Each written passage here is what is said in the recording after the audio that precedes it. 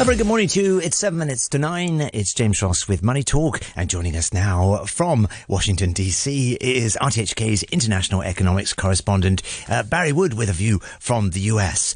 Good morning, Barry.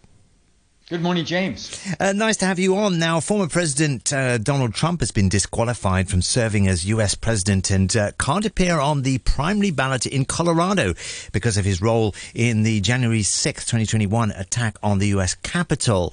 That was a ruling by the state's top court on Tuesday. Caught us all a bit by surprise, Barry. Did it catch you by surprise?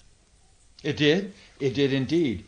But one thing sure, this gives a lot of boost to Donald Trump's popularity among Republicans who believe, fairly or unfairly, that he is unfairly targeted by the Democrats who are in power in many states, including on many of the state Supreme Courts. But this is a very important ruling. It's going to be appealed to the United States Supreme Court, but we shall see what this has to do. They have invoked, James, the 1868 amendment to the Constitution of the United States, which was aimed at keeping those who fought for the Confederacy in our American Civil War from serving again in the United States government. So this is a rather curious interpretation, and it really has to do with whether you regard what the president, the former president, Donald Trump, did on January 6, 2021, when there was the riot, or as you said, the attack on the U.S. Capitol. This helps me understand why so many Democrats and those who are aligned with the Democrats have wanted to call what happened January 6, 21 an insurrection.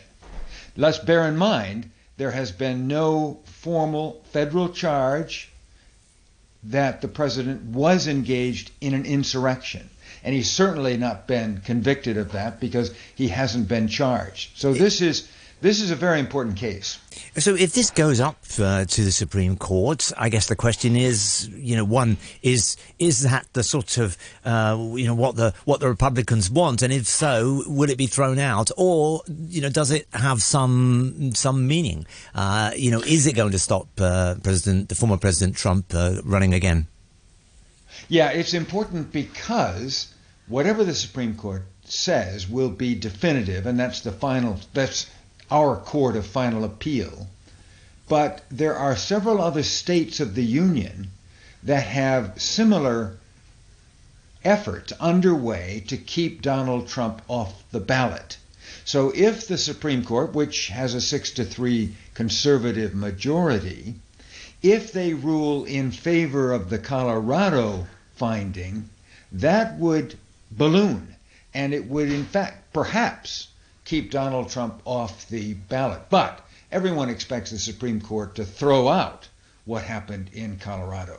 Well, we're obviously going to watch this with some interest over the next few weeks. Let's just turn quickly to another story. Don't have too much time, but Nippon Steel, Japan's steel maker, said on Monday it would buy a Pittsburgh-based U.S. steel for $14.9 billion. A bit of a surprise attack from outside on U.S. steel there, Barry? Yeah, it is, but let's face it. The biggest steel companies, the most efficient steel companies in the world are in China.